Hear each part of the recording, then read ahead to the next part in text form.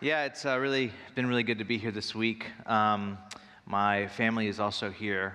They got here on Thursday night, and so we've been able to enjoy this really lovely town this last week, this weekend. And so today is the last day of my residency, and I have a lot to share. I'll just tell you that I have a lot to share. What I want to do is I want to talk about identity. I want to talk about sexual identity, and I want to talk about how moralism around sex and sexuality doesn't really work. That's what I want to do today. Let's pray. Lord, I thank you so much for this church and the way that you've been transforming it from the inside out, and thank you for this new beautiful space. And we pray that, Lord Jesus, that you would reign over Los Gatos, that your kingdom would come and that your will would be done in this place as it is in heaven. And I pray that you would give me the words, the exact words to speak today. Fill me with your spirit. Communicate to us your heart. In Jesus' name, amen. It's been said that there are different ways to communicate for change. And when I heard this a while back ago, it's actually really stuck with me. If you're communicating for change, you can work on actions, you can work on attitudes, or you can work on atmosphere. Actions, attitude, atmosphere. Now, actions, this is when, and this is really important communication, by the way. Actions is when you're usually showing literacy rates, or you're showing youth pregnancy rates, and you're wanting to shift people's action towards either given to something or someone's action towards something, to get people to do something. So you're showing a lot of stats. You're working on people's minds to go do something, get out there and do something. Let's build a well. Let's reach this unreached people group. Let's do something. You're communicating for action, and that's really important. Also, there's a way to communicate for attitude, and this deals with emotions. This is get you aroused, your anger aroused, or your excitement. You're excited about something. This is what basically every single Super Bowl commercial will do today. It works on your attitude. I want that. Why do I want that car all of a sudden? That sort of thing works on your attitude. But there's also a way of communicating that works on the atmosphere. Now, with atmosphere, it takes time to think deeply about what is communicated for there to be a shift in attitude, and then ultimately a shift in action. But it doesn't really control the action. It doesn't even really control the attitude that much. It moves the atmosphere so the attitude can eventually be shifted, and then the actions can eventually be shifted. Now, this series hasn't been aimed at your action necessarily, which I think is maybe frustrating for a few of you. You're if we're teaching around sexuality, just tell me what to do. What do I do? What do I say? Now, traditionally, this is how pastors have talked about sex. Don't do this, don't do that. And it really typically doesn't work. It doesn't work because it doesn't work on the imagination and doesn't give people a deeper vision, a Christian vision around sexuality. What we've been trying to do in this series is shift the atmosphere, to work on your vision and your imagination as it pertains to sexuality. Now, this kind of series, I will admit, is harder to know exactly what to do. What do I do with this? But that will take thinking deeply about this. It will take discussing and processing like you'll be doing in your midweek courses. As a follower of Jesus, I think we need to think deeply about human sexuality. The sad reality is we're losing the story around this topic to the culture. We've been so busy doing the whole don't do this and don't do that we have lost the narrative. And I've had to personally think deeply about this myself. In 2010, I, with a group of other people, started a church in San Francisco called Reality. We're right in the middle of San Francisco. Not only right in the middle of San Francisco, we started our church in the Castro district, if you know anything about San Francisco. Right on Market Street, right in the middle of the Castro. And we witnessed a lot of amazing things. People who moved to San Francisco to get away from God and to get away from traditional conservative culture met Jesus at our church. People were falling in love with Jesus. It was quite incredible until we had to do 4 services on a Sunday morning, and that was not incredible at all because it's exhausting.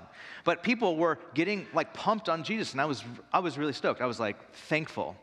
But huge shock, people in the church were still sinning, a lot of sin still happening in the church. Now, there was a lot of our community that were young in the faith or that were so damaged by moralistic Christianity that they didn't really know how to live the Christian life now. And 2 years into the church, I had a decision to make. How would I teach our church morality, ethics, and Christian living without sounding like what they expected every church to sound like? Because every single church sounds like this. Don't do this, don't do that, stop drinking this, stop touching that. And if I did that, they would feel completely duped. You're like, you made this church sound like we were just following Jesus, but now you're adding all these moralistic rules to the church. So I remember thinking, really having to wrestle with this question.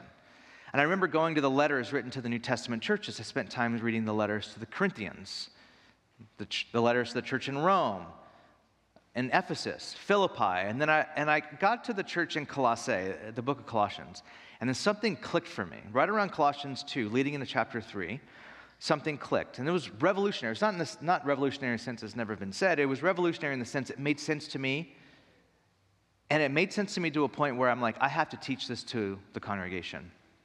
If you have a Bible, turn to Colossians chapter 2, verse 20. Colossians 2:20. I'm going to be reading out of the NIV, and the words are on the screen as well.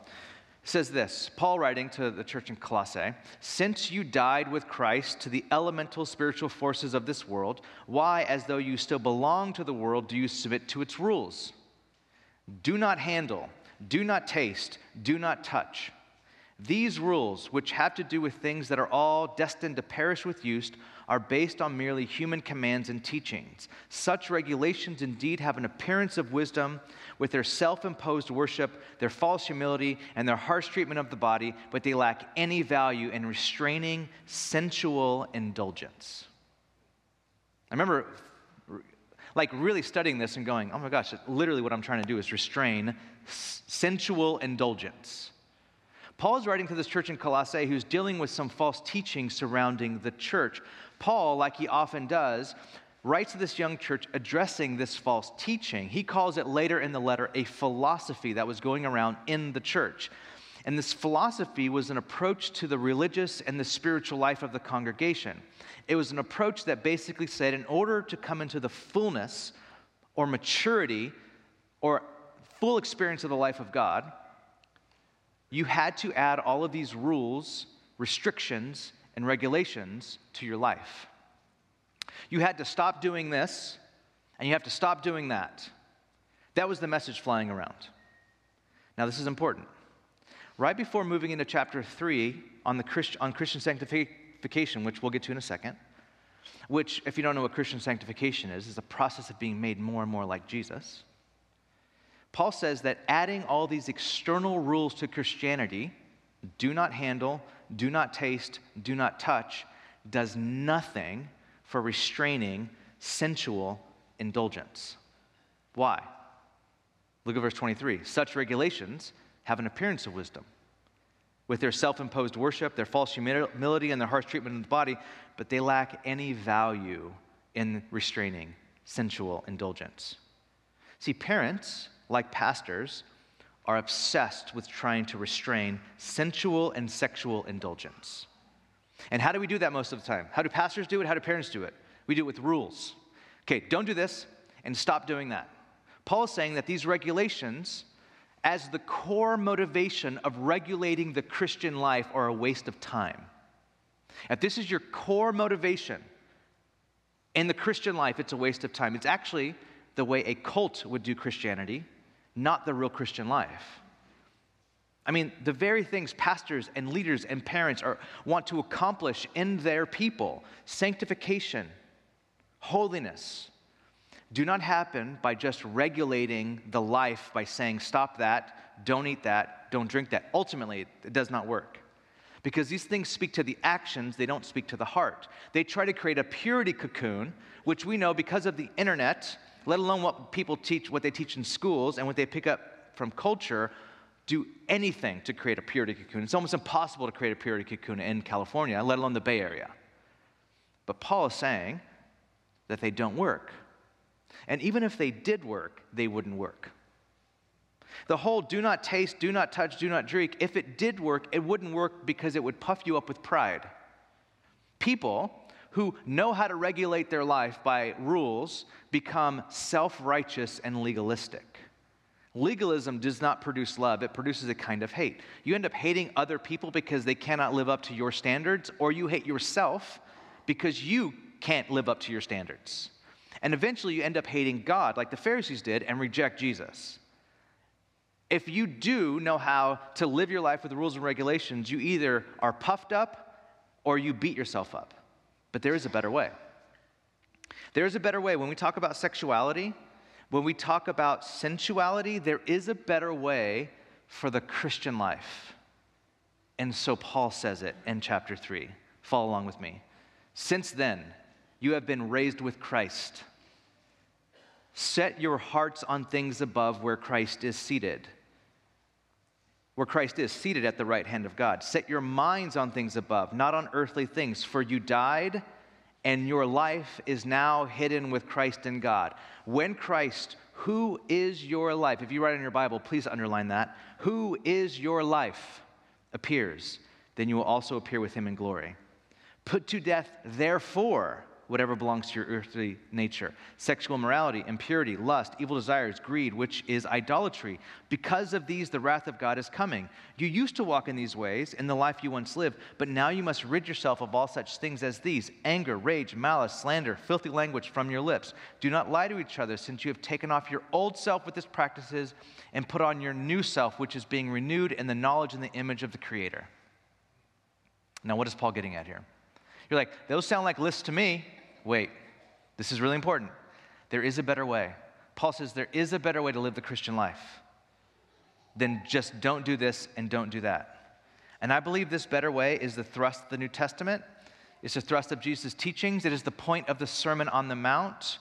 It is the impulse of the letters to all the churches on how Paul is trying to bring people into sanctification. And it's a simple statement. And it's this: be who you are. Be who you are. This is what Paul is telling every Christian in every letter. This is what Jesus is getting after when he says things like, you are the salt of the earth. You are the light of the world. Be who you are. Don't lose your saltiness. Don't hide your light, because you are light. You are salt.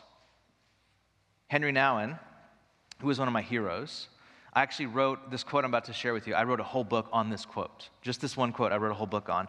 I even named my son after Henry Nouwen. His name is Nouwen, my son, because he is a hero of mine. He wrote this in his book, Life of the Beloved.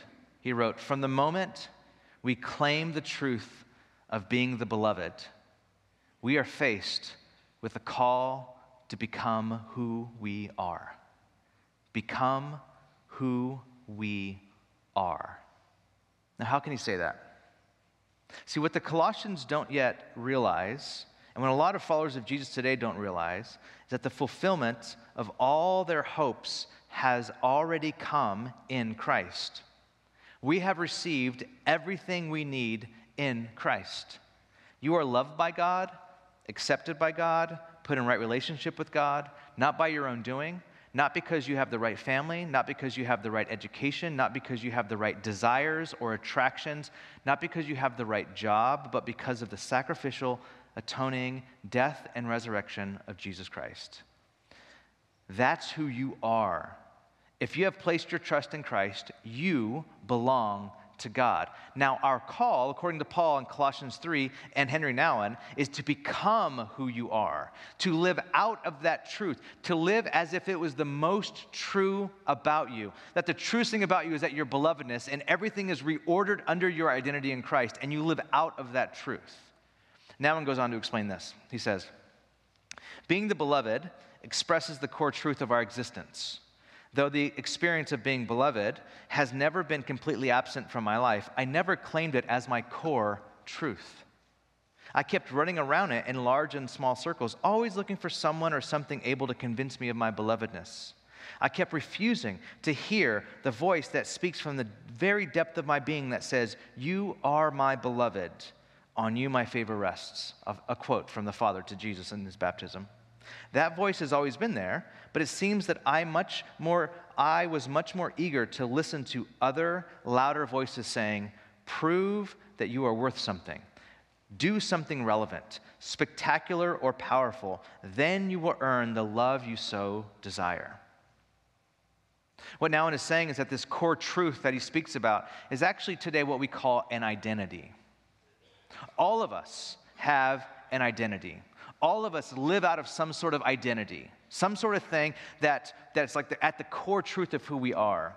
Now, traditionally, identity comes from what is identical about you in every situation. Identity, identical. By that definition, we can see how finding and discovering identity is so hard. This is what actually breeds all the anxiety in our world today, because it's up to you to find out who you are, and that is so scary, because I can be anything. Anything? I could be anything. Those options are unlimited, therefore it breeds anxiety. Am I who I'm supposed to be? What's at my unchangeable core? Where do you find your identity? In other words, your identity is the truest thing about you. Now, no matter what crowd you're in, no matter how you feel, no matter where you're at, your identity is like the stable core of who you are. Now, typically, traditionally, we found identity in three places. One of them is very modern. The other two are very traditional. We have found an identity by what we do, what we have, and the new one is what we desire. I am what I do, I am what I have, I am what I desire. A lot of us think that we are, this is traditional, I am what I do and what I do well. This is so traditional, in fact, this used to be how people got last names. Miller, what do you do? I'm a Miller. Baker, what do you do?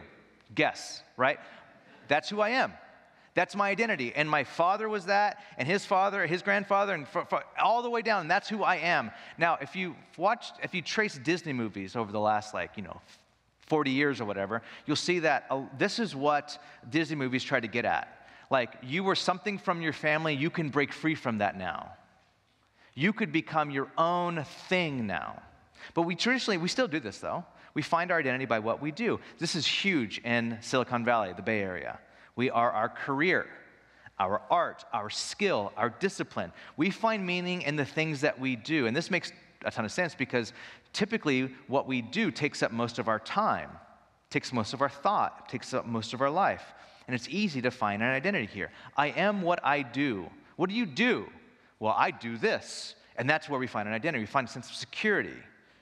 Being a good mom or a good dad or a good husband or a good wife or a good middle child, a good Christian friend, a good worker. I work in tech, I work in whatever. I am what I do and what I do well. But here's the problem. What happens when you lose your job or your creativity of your art goes through a dry spell and you can't create like you once did? What happens when you get injured in your sport or your kids don't turn out to reflect the perfect parent you think you are? Or what happens when you're not as good of a leader or a boss as you thought you were? What happens when you disappoint your parents or you don't act like a Christian good friend? The problem is many of us lose a sense of self. We lose our job and we don't know who we are anymore. Our kid doesn't turn out like the way we thought they were going to turn out, and we don't know who we are. We gave 19 years of our lives of being a good parent, and the whole thing's blowing up in our face, and we don't know who we are anymore.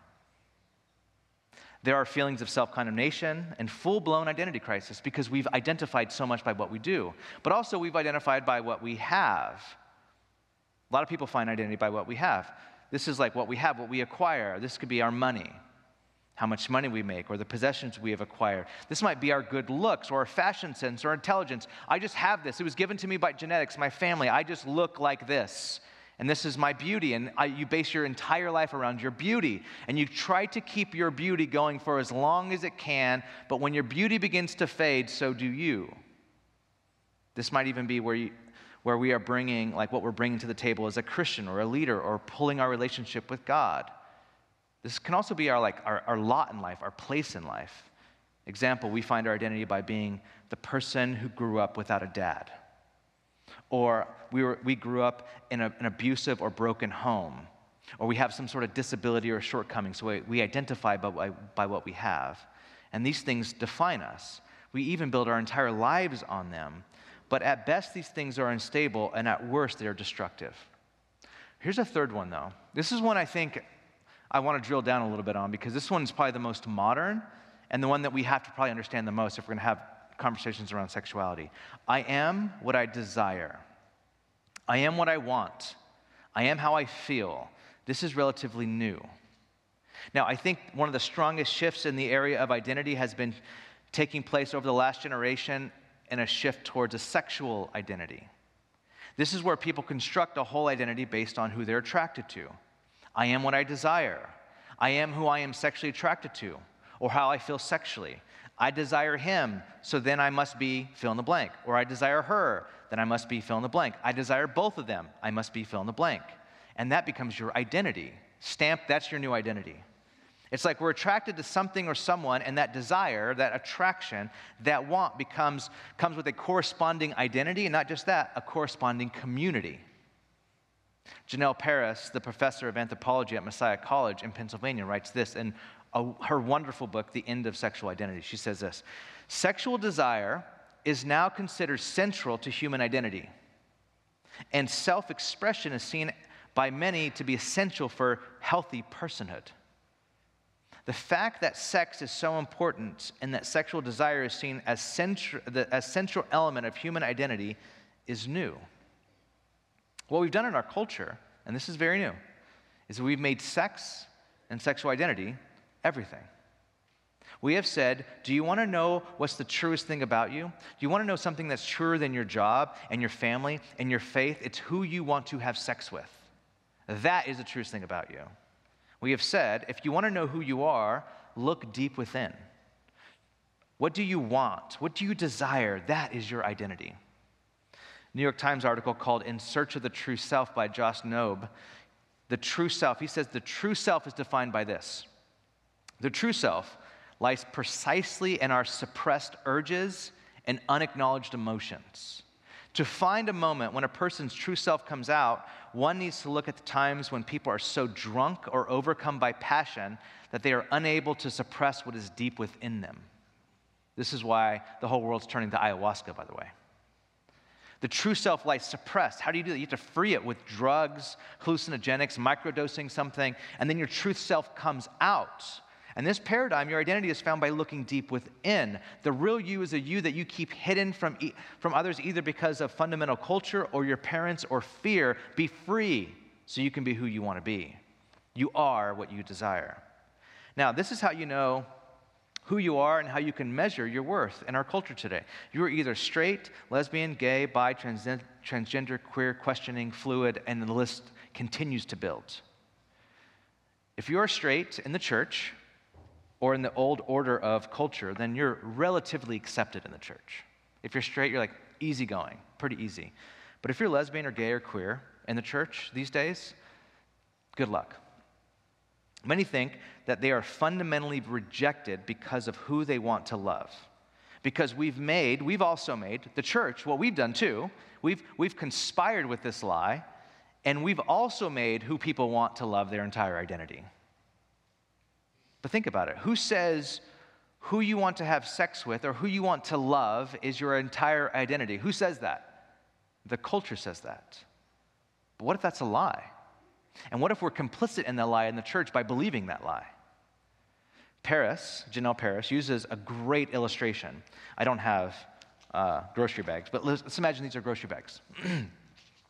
These are 2 grocery bags, okay? So she puts up 2 grocery bags in her classroom, 2 of them. Right here. And they're not labeled. There's like number 1, number 2. And she has 2 grocery bags up. And they're all filled with all kinds of groceries. And she asked her class, which bag would you choose between these 2 bags? And her class is like, well, we can't make an informed choice because we don't know what's in the bags. Why am I choosing one or the other? And she says, well, can you tell me which is good and which is bad? And they're like, no, because we need to know what's inside those bags to know what is good and what is bad. So she turns the bags around, and one bag is labeled homosexuality, and one is labeled heterosexuality, or one is labeled queer, and one is labeled straight. And she says, let's try again. Now, let me break from the illustration really fast. For most people in the church, this would be all they need to make an informed decision on what is good and what is bad, which is to our shame. We would just go, oh, that's bad, that's good. But our students were a lot wiser than that. The students said, it's not that simple. There are good and bad elements in each, depending on the situation or the person. So the professor pressed, well, try this. Based on their labels, can you tell me what's inside each what's inside of these bags. What are the items in the bags based on their labels? And this is where the students got mad. They said, "We don't know what is in the bag. How could we evaluate it by labels?" She finally removes the groceries and the cans and boxes, which were relabeled with all sorts of words like desire and fantasy and behaviors and relationships and memories and hopes and thoughts and health and marriage. And the groceries were the exact same in each bag. And she says this: viewed from the sexual identity perspective, a Christian heterosexual may seem to have a godly sexuality. When their sexuality is unpacked, however, there may be important areas for healing or growth. The blanket statement that heterosexuality is good may even hinder this person from facing sexual struggles. On the flip side, in conservative Christian settings, or in conservative settings, a Christian homosexual may be written off as sinful or defective, though this person may have maturity and health in their sexuality that can actually benefit others. Sexuality is therefore better approached at the general level of humanity and the specific level of individuality, without the mediating level of sexual identity. We should all carry identical bags labeled beloved, from which we unpack the unique elements of our sexual lives. I hope that really hits in this room. I hope that really hits in this room. Because I have known gay and lesbian people at my church that have a more mature sexuality than most of the heterosexual folks in the church. They have thought deeply. They have thought about what it means to follow Jesus. They have thought about what it means to cement their identity under Jesus Christ, where heterosexuals just think, it's all good. I can fool around before I'm married. I can do a little repentance, but it's all good because I'm in the Adam and Eve paradigm, and that's good. And what Janelle's saying is, no, you can actually have a really horrible sexuality by just thinking that you're good because you're heterosexual in church. And this is to our shame. Again, I recommended last Sunday, or Wednesday, I forget when, my friend David Bennett's book, who is a gay theologian who is committed his life to celibacy.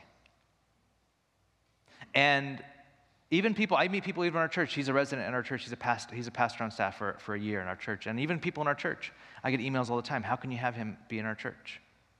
And it actually first makes me mad, and then I get sad. But I get mad first because that's usually the emotion that I have available to me quickly is anger because of this. Because I think we label people and we're like, oh, you're this, you must be bad. And my point is this. I think the church has the hardest time speaking and dealing with a generation of people who are identifying by their sexuality, by their desires. We have a hard time dealing with this whole generation. We don't understand this generation of people. We get the identity that you are what you do or you are what you have, but when we get to the desire, we have a hard time. And I get this. But this is what needs to happen with all identities. Every single identity, whether it's a gay identity, a queer identity, a venture capital identity, which is an identity, by the way, a rich Silicon Valley identity, a tech identity, whatever your identity is, every single identity needs to be submitted under Christ. Tim Keller, he writes in Gospel Christianity, this quote is so helpful. Identity is a complex set of layers, for we are many things. Heterosexual, same-sex attracted, queer, rich, poor, Mexican, white, male, female, a male but a little bit more, that leans a little bit more effeminate. We're female, but we tend to lean more masculine. We are many things. Our occupation, ethnic identity, etc., are all a part of who we are. That's a part of who you are, but we assign different values to these components, and thus Christian maturing is the process in which the most fundamental layer of our identity becomes our self-understanding as new creatures in Christ, along with all of our privileges in Him. What now one would call this is the beloved. What Paul would call this is in Christ. Your identity in Christ is the truest thing about you, And every other identity falls in line with that one identity. And so Paul says, be who you are. Understand your identity in Christ and let every single other identity fall in line underneath that. So back to Colossians 3. Paul writes in Colossians 3 that the follower of Jesus is one who has placed their faith in Christ. The Christian is given a brand new identity.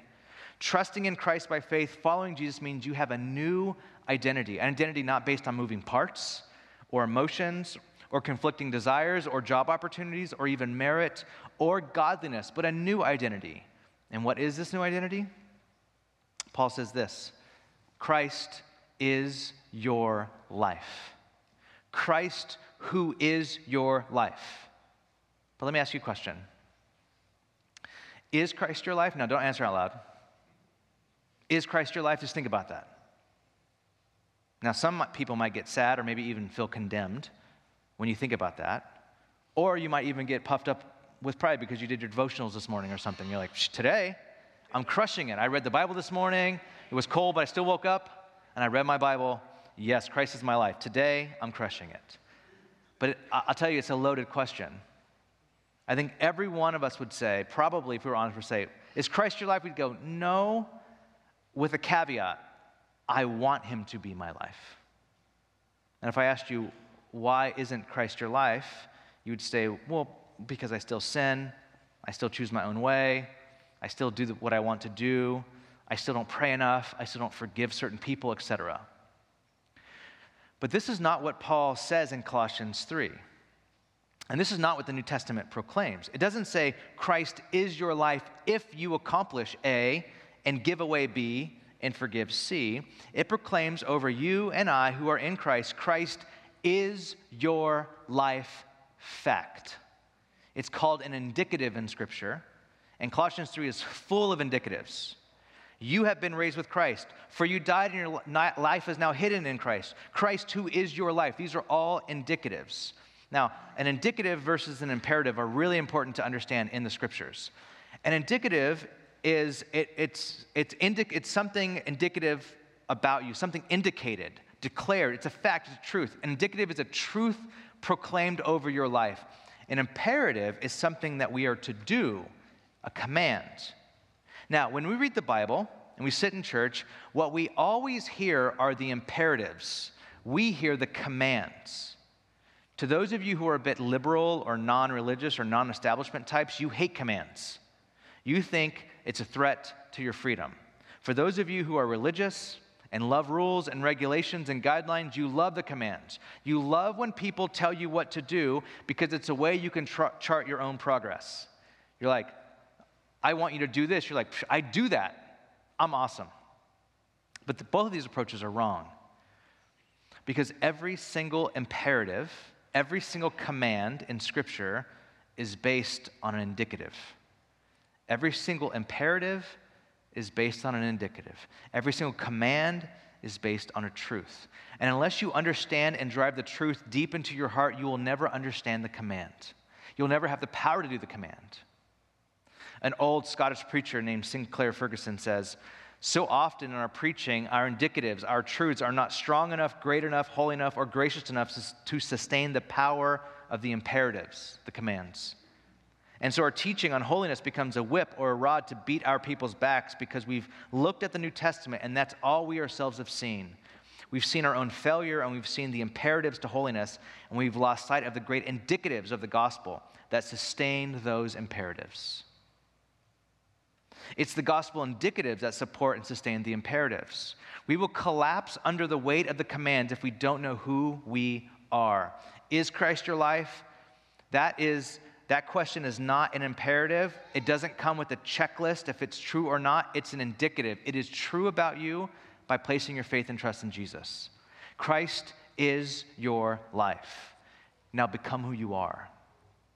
Live as if that is the truest thing about you. Submit every other identity, every other thing you are under that one true identity.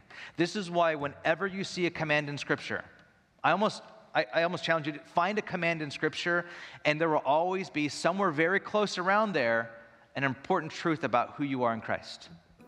So to come full circle, back to sex. Sexual immorality, 1 Corinthians chapter 6.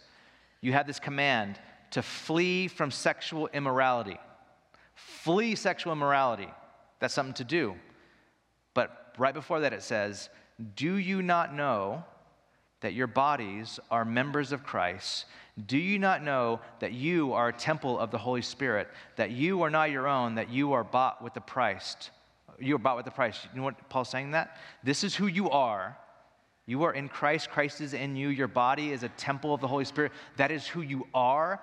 Therefore, because of who you are, live out of this truth. Be who you are. Flee sexual immorality. Even in the Old Testament, the Ten Commandments, the first thing the Ten Commandments starts with is, you used to be a slave in Egypt, but I freed you. Now live as free people. How do free people live? Here are 10 ways free people live. 10 Commandments. There is indicative and imperative. Here's what's true about you. You are no longer slaves. Stop living like slave people. Live in freedom. Here's 10 ways free people live. This is all over the Bible, and this is how, if we're to redeem this conversation, we have to start pulling this back to our identity being in Christ. This is the most important thing to pull people back to, which is why you will not find your identity in what you do, but what has been done for you. You will not find an identity in what you have, but who has you, and you will not find your identity in what you desire, but who has desired you at infinite cost to himself. Would you stand with me and pray?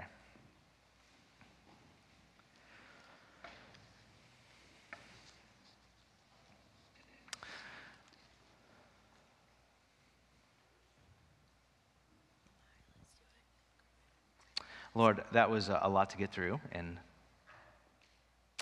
40-ish minutes, but I pray what would settle in our hearts and our minds now would be this idea, this fact that we are in Christ. And because we're in Christ, that identity sings over us, is the most potent and powerful thing over us than any other identity that we may try and claim. And I pray that for this congregation, that they would begin to operate and live out of who they are in Christ, and they would call others to do the same. And as they do, that we'd be so quick to learn and listen and hear people's experiences and stories, and then hold their hand and pull people to Jesus and who you are and what you've done for us. Pray the gospel would rule and reign in the hearts and the minds of this congregation. In Jesus' name, amen.